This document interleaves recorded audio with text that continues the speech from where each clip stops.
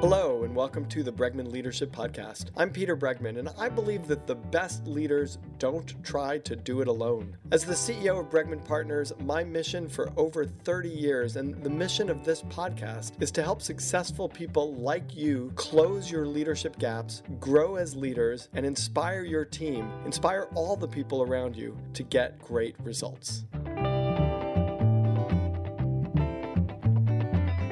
With us today is Mark Effron. He's the founder and president of Talent Strategy Group, where he leads the firm's global consulting, education, executive search, and publishing businesses.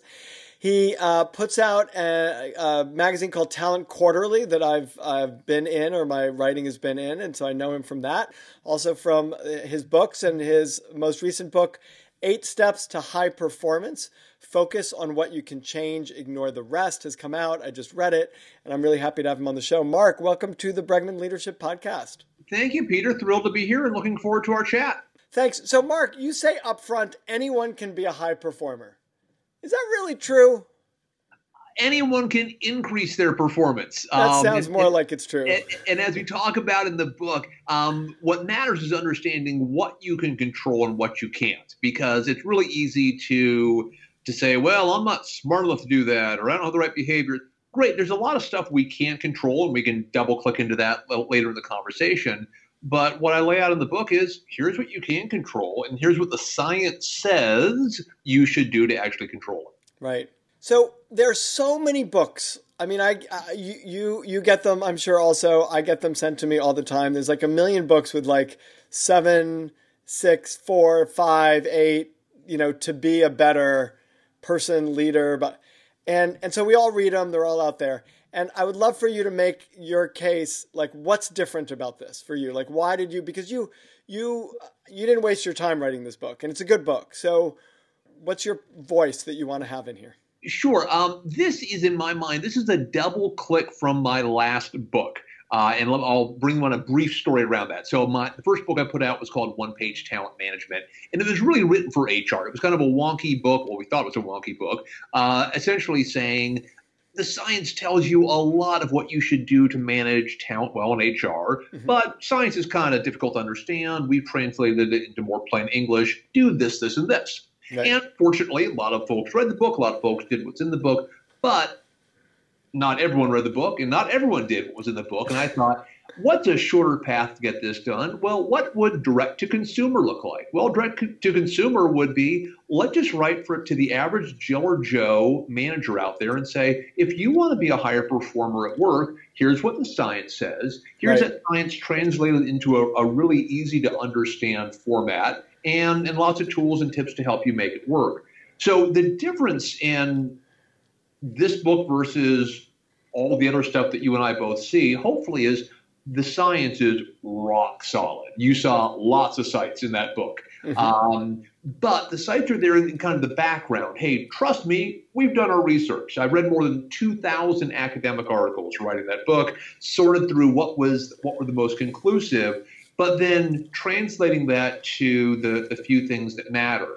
So kind of why 8? Well, because when you work with your publisher, they say, put numbers in your title, it sells more, and so you end up with a number. But the 8 are also the most conclusive. If you kind of stack ranks all the stuff we know about performance from science, these are the 8 that have the largest impact. So we're going to go into each of these, but before we do, I want to say 2 things. One is, and say one thing, ask your question.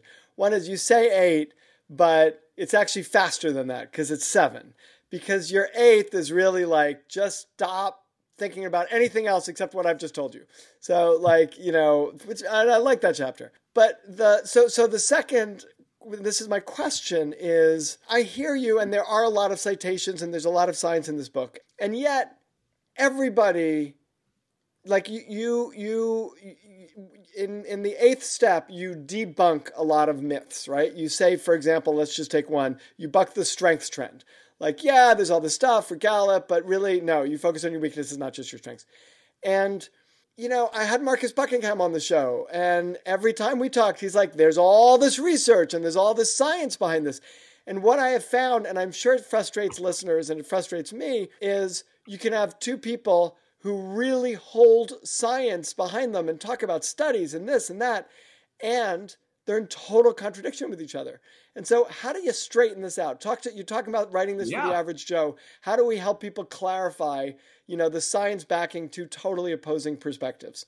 Well, some people will think that was a setup question. So on the Marcus Buckingham front, I'm a big fan of folks discussing and debating ideas. If you believe in your perspective, you should be willing to back that up in a discussion. So I issued last week a call to Marcus and his co-author, Ashley Goodall, to debate their fairly controversial views around feedback. They came out with an HBR cover story, 5 or 6 months ago, and it said feedback isn't necessary, harmful, toxic, etc.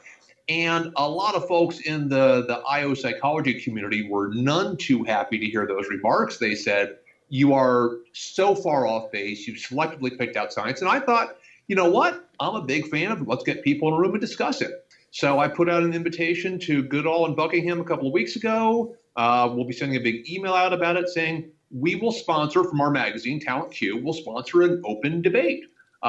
You discussing against two other folks who think feedback is valuable. We'll do it for charity. We'll $20 each to save the children.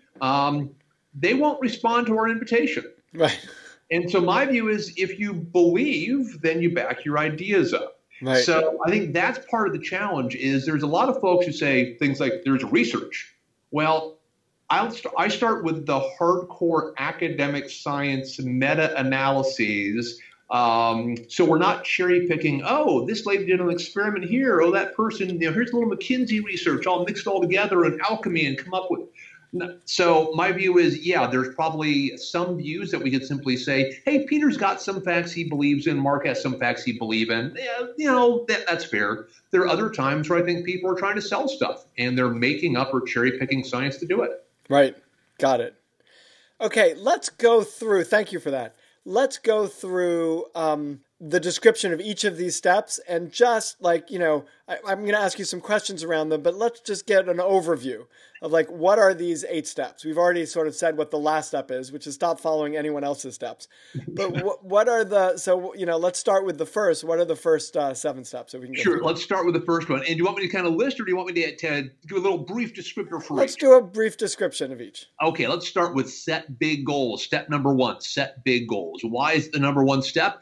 Because the science says the single most powerful thing you can do as an individual to increase your performance is set big goals.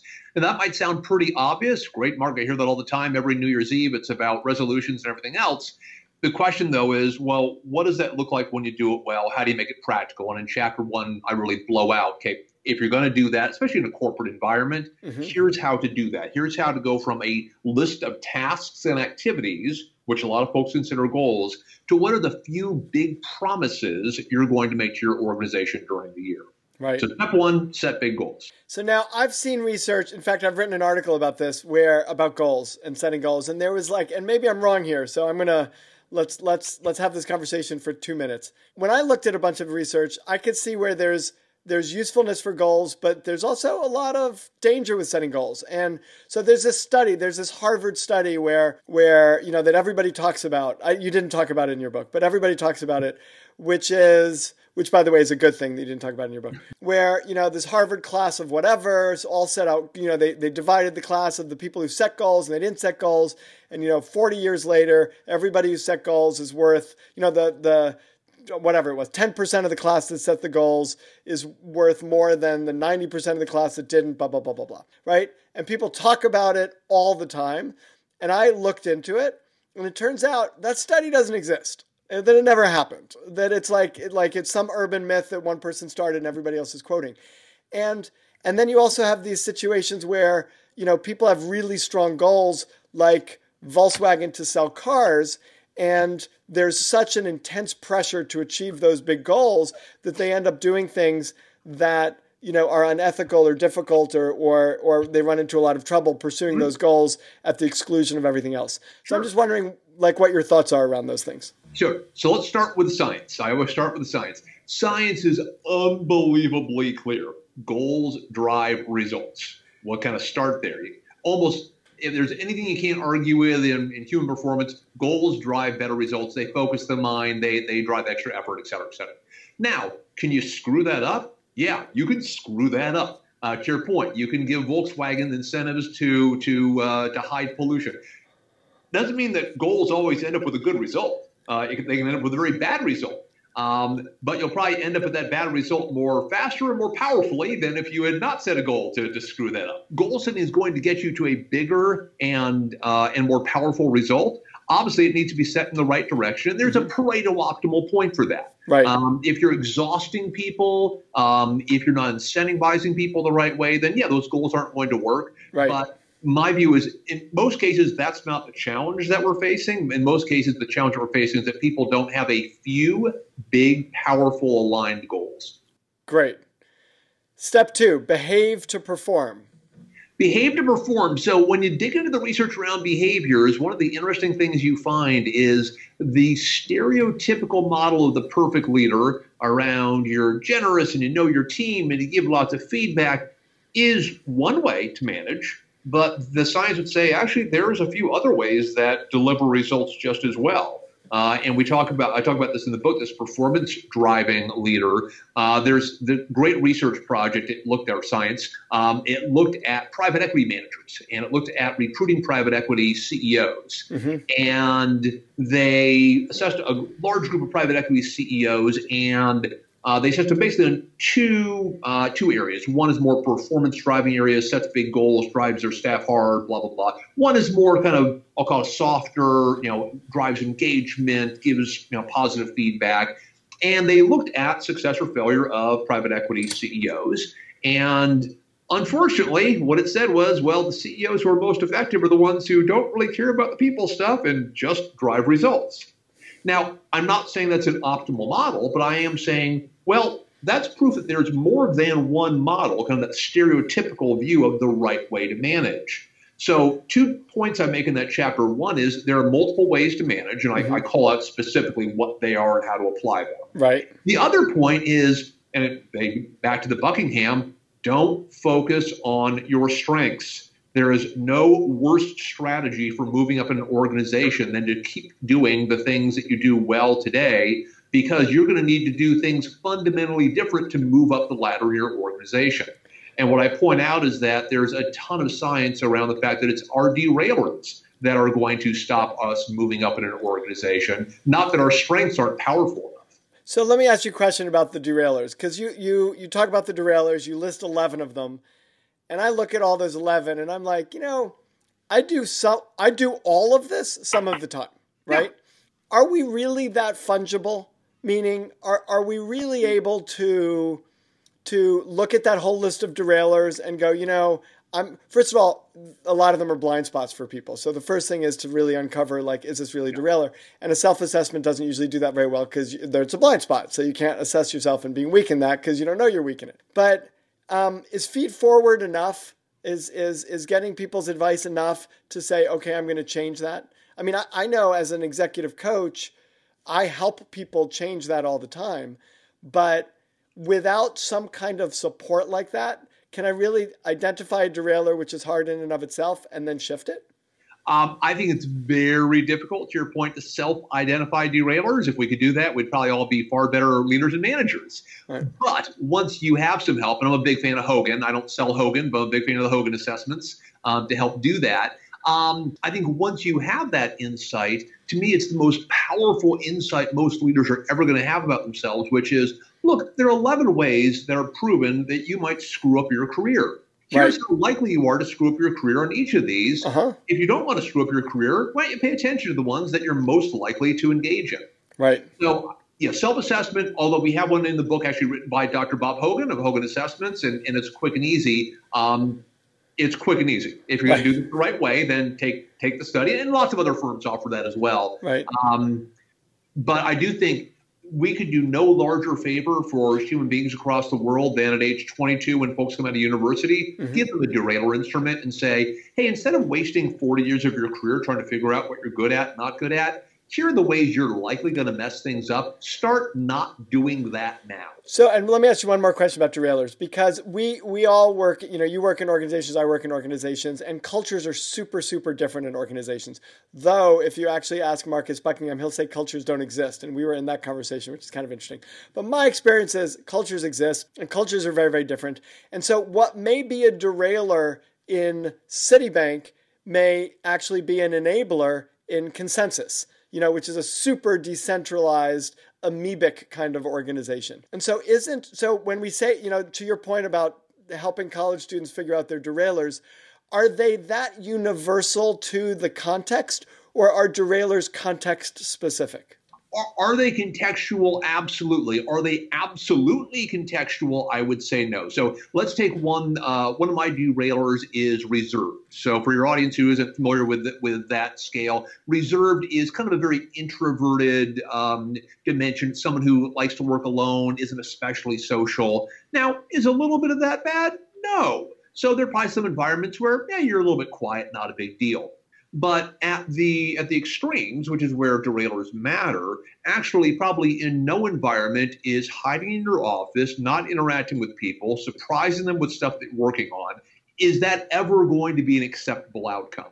Right. So most derailers, and the reason that most of them it's, you don't worry until you're in the 90th percentile, is because, they're just kind of personality elements. Mark's kind of quiet. So that's fine up to a point. So let me, I don't want to stay too long on this, but you keep saying stuff that really engages me around this. So this is another thing about self-assessment, which is that you might say, I'm really reserved, and that's a problem. And yet here you are writing multiple books on screen with me, doing a podcast, very dynamic, very engaging. And so your view of what it means, like, is that really a derailer of yours? Like it doesn't seem like it's derailing you and that it's holding you back. And so should you be focusing on other things as opposed to reserve, which I don't know. I don't know that I agree with you that that's a derailer. Well, we haven't gotten to chapter 6 yet, have we, Peter? We haven't. Okay. So you want to reserve the right to answer that question in chapter 6? I will reserve the right to speak more about that in chapter 6. I will not even hint at the title.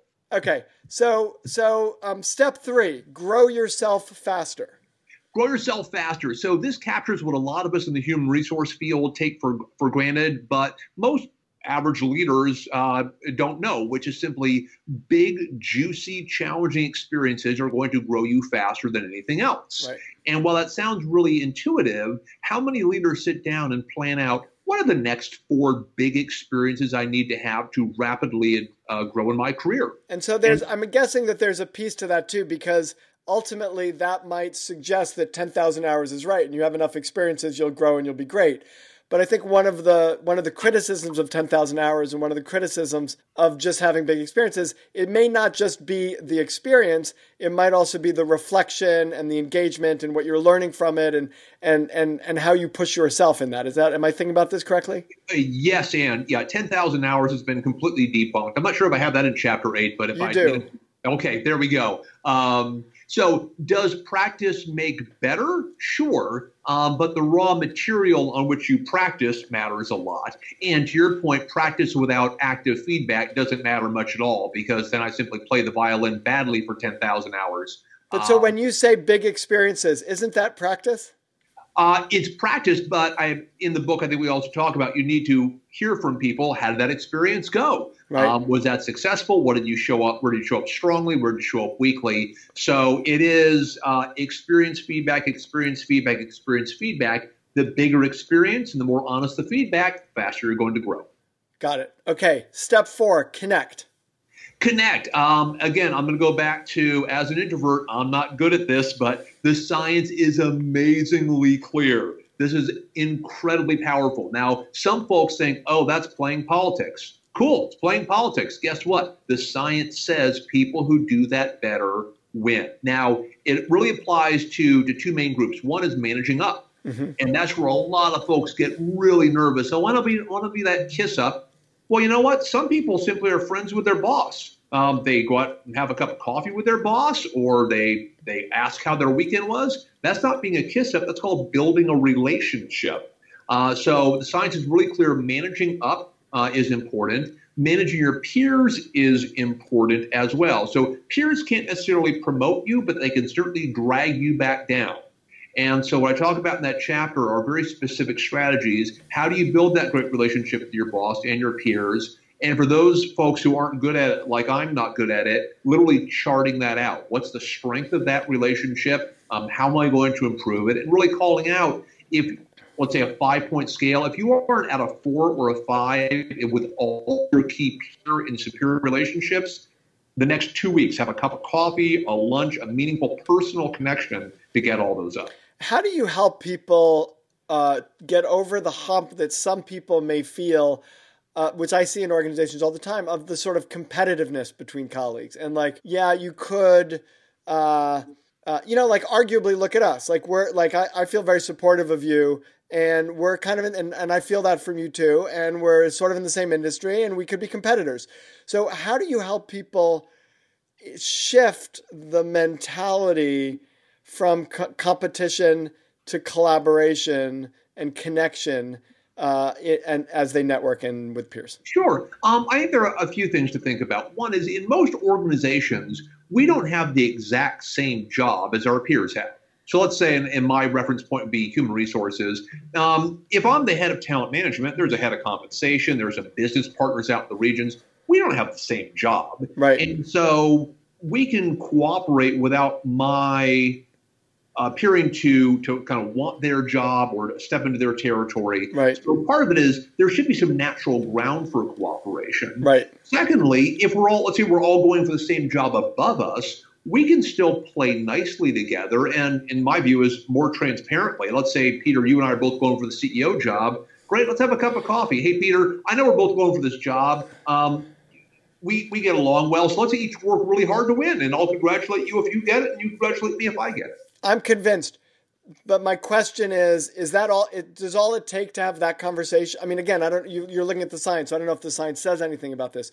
But in order to shift people's mindsets around that, does it just take hearing what you just said, or is there something more that needs to happen to shift that mindset? Hearing what I just said, and then 100 interactions that reinforce that Peter's not going to screw me over in the competition we just talked about. Right. Got it. Step 5 is to maximize your fit. Maximize fit. This is one that I find to be incredibly powerful. We teach this in our Talent Management Institute. Understand where your company is going and the changing needs it's going to have so you can get ahead of those. The good news is that companies move in really predictable ways. Mm-hmm. So companies kind of move through a little life cycle we outline in the book, 4 basic phases.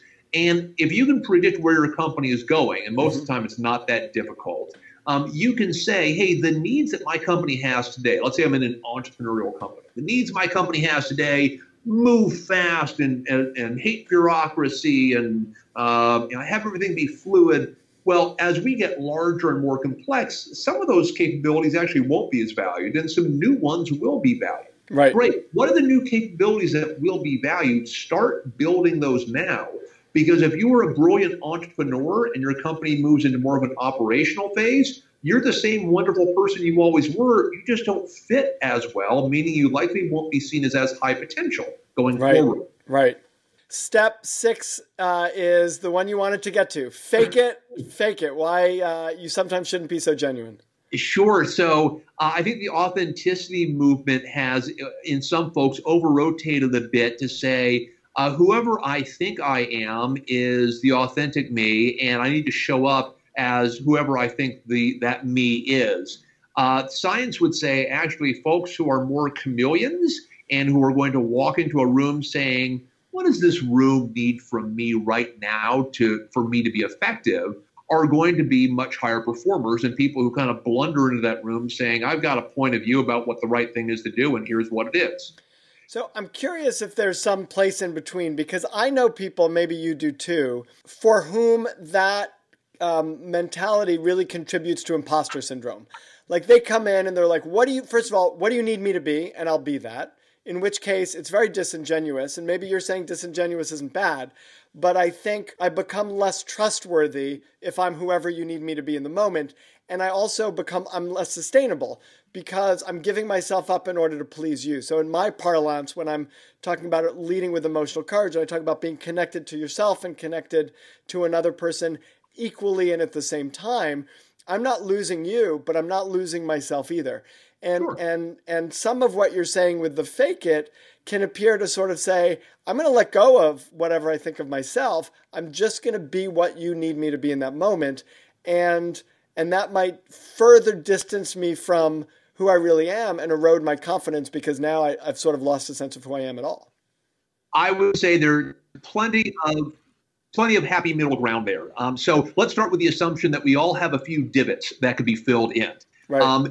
Do you want to walk into any given situation saying they should appreciate my divots as much as I do? Or if you're in a consulting role like you or I am in, you might think they don't care about my divots. They're expecting someone who interacts like this to show up. In that instance, faking it is a brilliant strategy. It's not saying I'm going to be the fake me or I'm going to have no values or standards walking into that conversation. But what it might mean is, and I use this example all the time, I think you know Marshall Goldsmith. I know Marshall Goldsmith well. Marshall is, I think, the most brilliant person I've seen on stage in my life. And so when I need to give a big speech and I might not be up for it that morning, I literally play Marshall Goldsmith, not his content, but his affect. And I say, not what would Marshall Goldsmith do, but literally get into that actor's mindset. I'm Marshall Goldsmith up on stage. Good morning, everybody. How you doing? Now, is that the genuine me? No, that's not the genuine me. What does the audience need at that moment? They need Marshall Goldsmith. And so faking it for that 1 hour allows them to have a brilliant experience and to say, hey, that guy's pretty good. Right. Now, do I walk off stage shaking everybody's hand? How are you doing this morning? No, because I'm exhausted. But I faked it for that 1 hour where I needed to fake it. Right. So that's an example of saying, yeah, they don't want an academic looking at their shoes and mumbling to themselves in front of them on stage. What they want is someone dynamic and interesting. So I'm going to fake being that guy. Step 7 is to commit your body. So this one, doing the research surprised the heck out of me. So my thought was, I am going to, searching through these thousands of academic articles, find one that says that exercise is conclusively proven to be the one body-based secret to high performance. And I read lots of articles, and I did not find a single article that said that. So my excuse for going to the gym was just gone.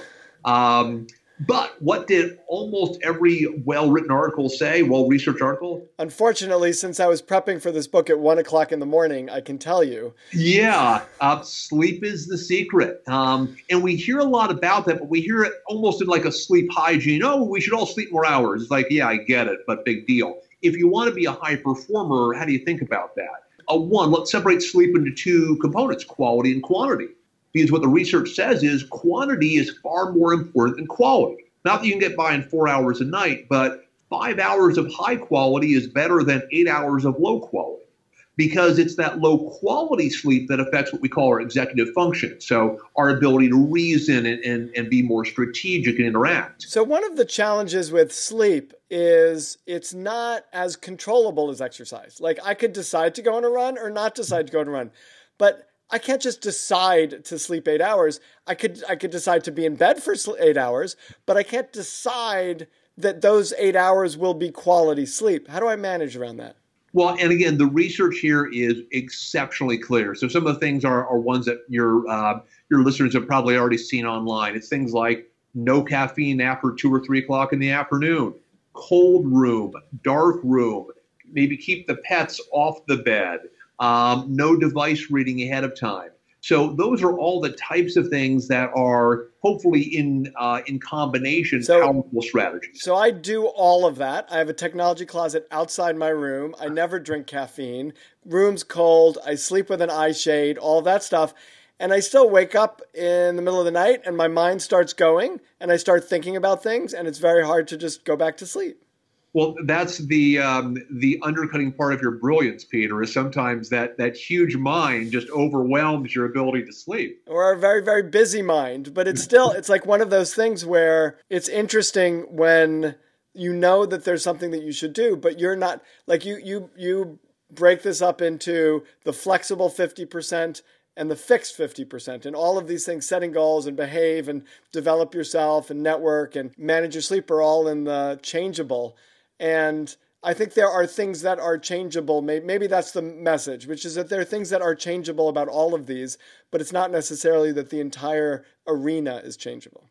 Yeah, I think especially on sleep. So to your point, I can control if I set a big goal or not. Now, there might be extraneous factors that affect whether I achieve it or not. Right. Same thing with sleep. I can do all the right things to prepare myself and prepare the environment I'm in for a great night's sleep. Right.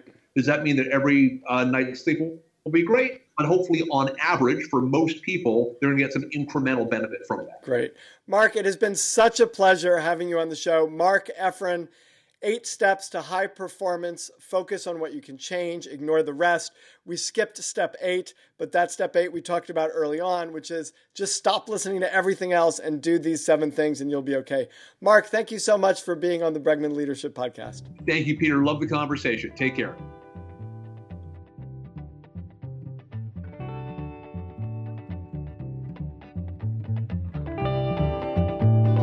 Thanks for listening. Here's what I've learned from working with some of the most successful leaders of the most successful companies. Every leader, every team, and every organization has a leadership gap. If you want to become a leader who inspires your team to get things done, then you've got to start by raising the level of your leadership abilities. You can start by taking our free leadership gap assessment at www.bregmanpartners.com/quiz.